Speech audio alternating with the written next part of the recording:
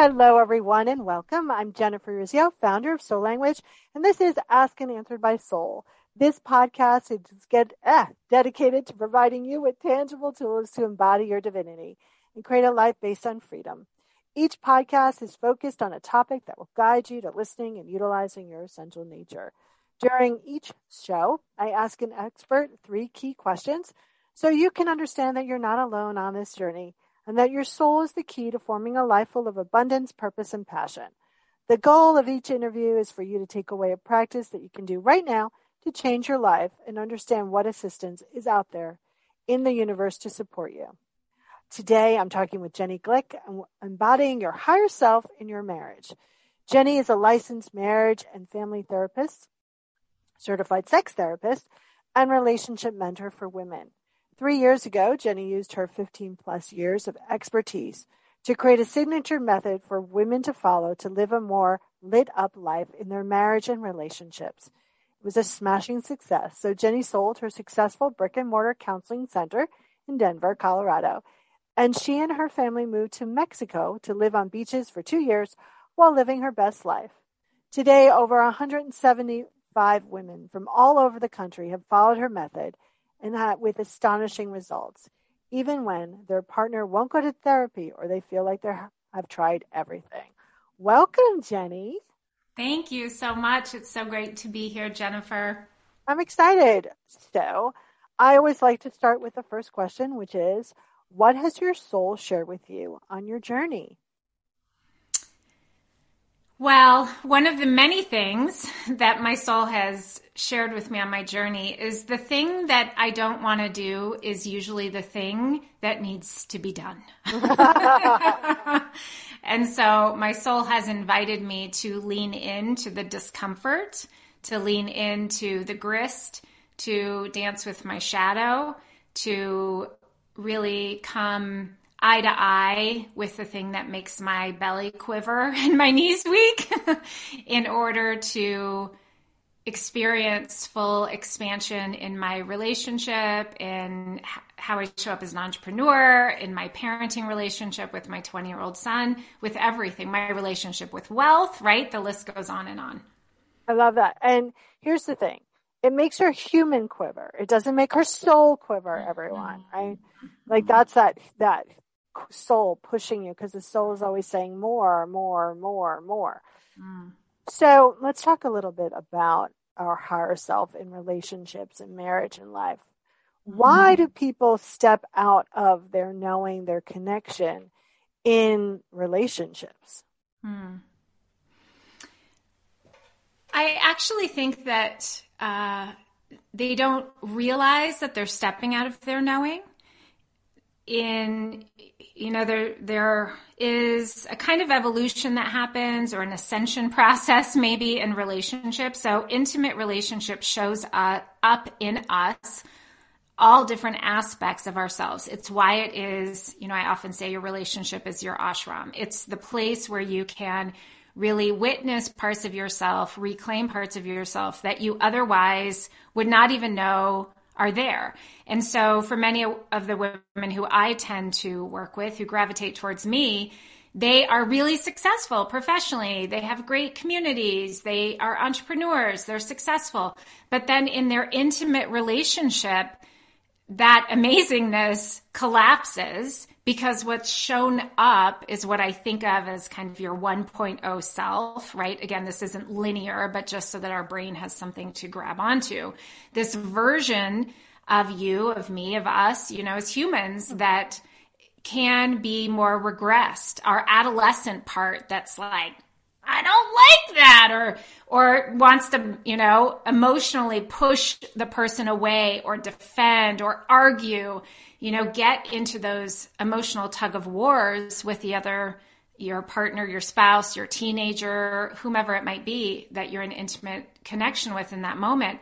And what I believe is that our intimate relationships show that up in us, because that's part of our personal growth curriculum, right? We all have our own personal growth curriculum that we're walking around with, but most of us do the normal thing, which is to look at our partner and say, well, he or she is broken. They need to go to therapy. They need to do it differently. And we put all of the attention on how they need to change or it needs to change, rather than witnessing and recognizing how we are projecting so much onto them. And a part of ourselves is being invited to come forward into the light, right? So we can see it, so we can heal it, express it, move through it, dance with it, do art with it. You know, there are many dozens of different practices that I give my clients so that they can get to know what that very human part of them is trying to show up. That's why it's being triggered, or my word is activated, over and over and over again, because it has something to tell you. So give us a tangible tip. Like, we're being activated, we're being flash triggered. What the heck do we do then?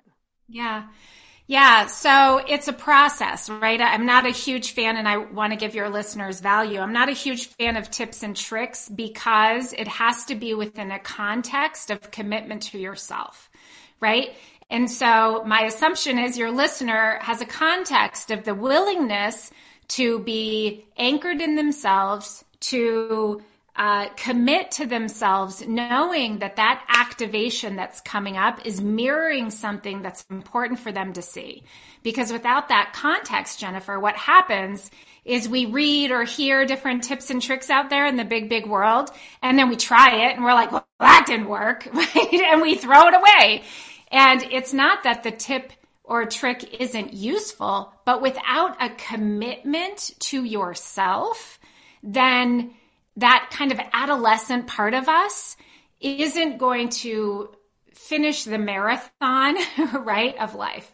So I would say in that moment, it's taking a breath. I teach my clients often, take a breath, anchor, breathe, put your hand on your heart, which we do over many, many weeks of our work together so that they can start not just physically embodying that practice of touching their heart and anchoring in, but practicing feeling the feelings of connection and groundedness, and then pairing those feelings with thoughts, beliefs, knowings.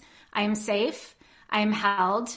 This is showing something up in me that's necessary. I'm learning how to not take this personally, right? So I help to teach my clients how to anchor new beliefs around that feeling, that body chemistry, right? So you have that then architecture of holding yourself, right? Because when we're in a conflictual situation, we want our partner to hold us. We want them to be caring and kind. We want them to lean in. We want them to be compassionate, but they're probably not doing it, which is why you're activated.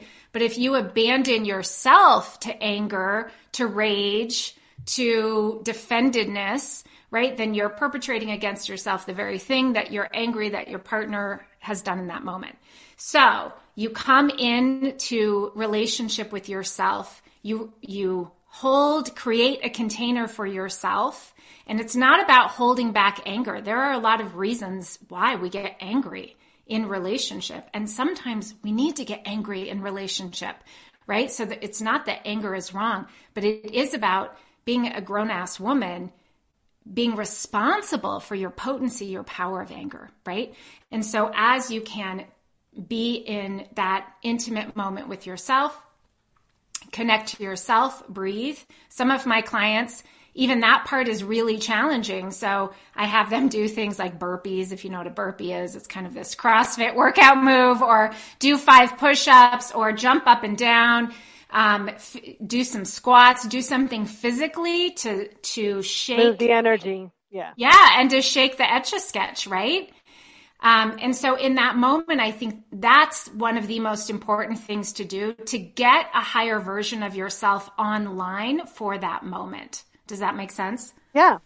I mean, you gave several tips there, and I think that's important. I think that people do need that action step. And yes, the main tip is you always need that commitment to yourself.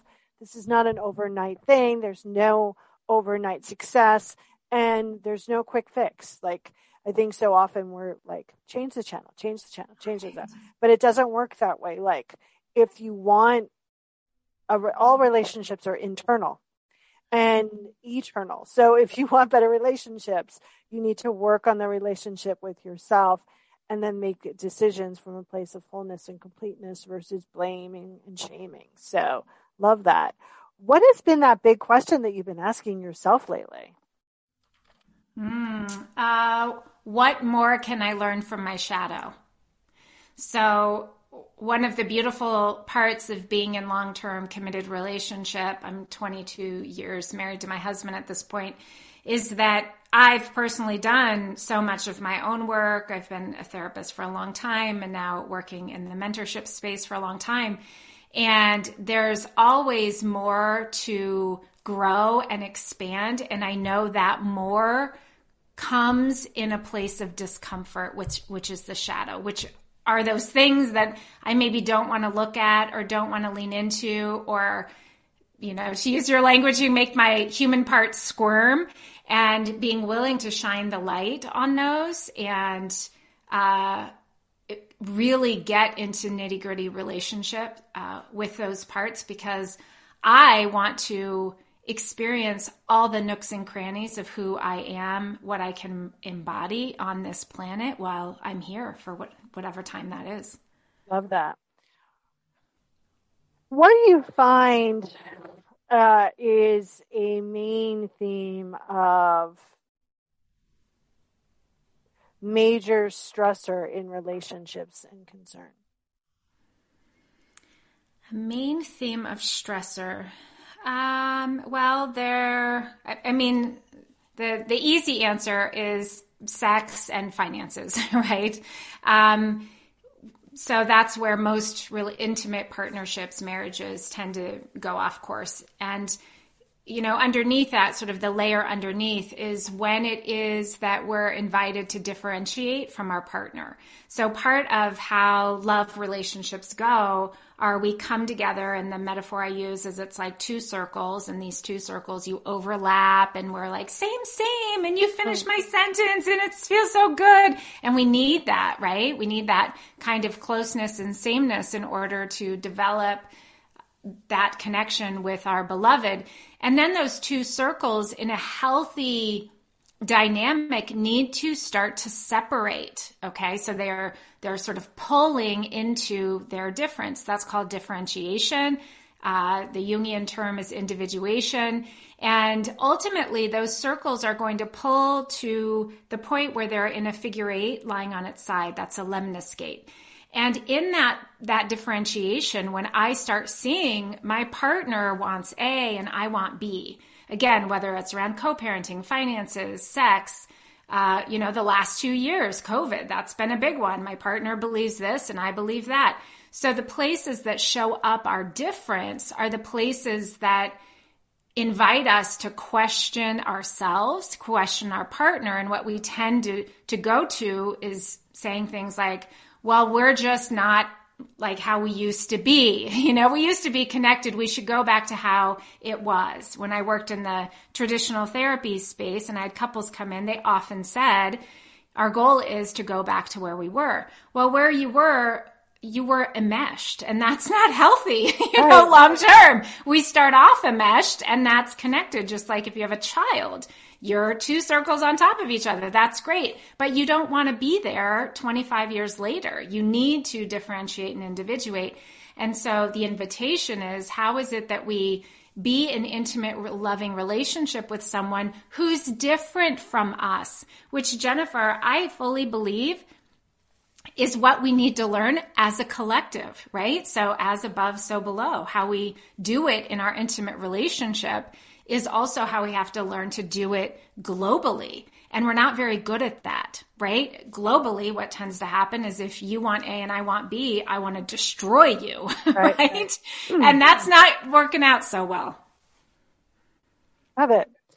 So as we're wrapping up towards the last question, how do people get more of you? How do they get in touch with you?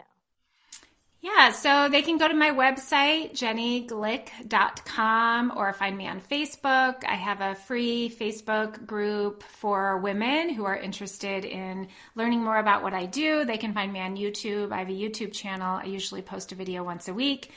I have lots of different offerings for women that are very depth oriented and help you reprogram yourself, kind of come into the higher version of yourself, practice unlearning what's not working, and then embodying the higher aspects of yourself in your life and in your intimate relationships. And what I find is when you engage on this kind of journey, right, this path, because transformation is a path, right, not a destination, that your life organically starts to change. So it's not so much about fixing something, working on it. It's not about striving. You become different, so your world becomes different as well.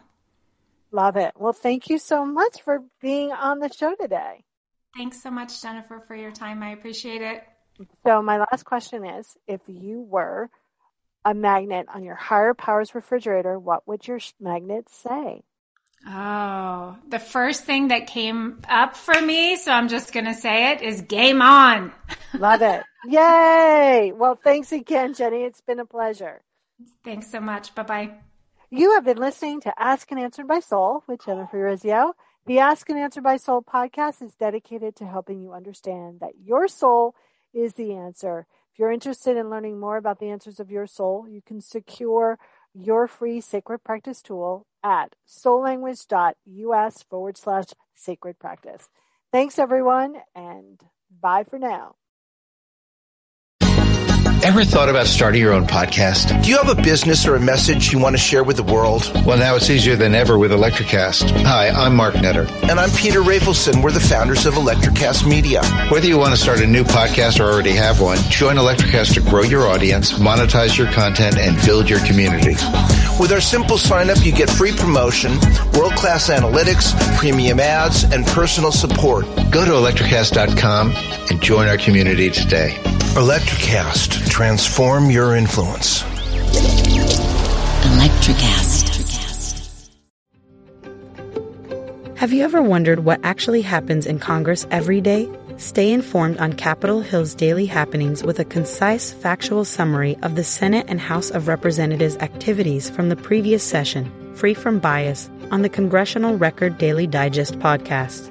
Subscribe on your favorite podcast platform and discover the process from the heart of U.S. politics. The Congressional Record Daily Digest, an Electricast production.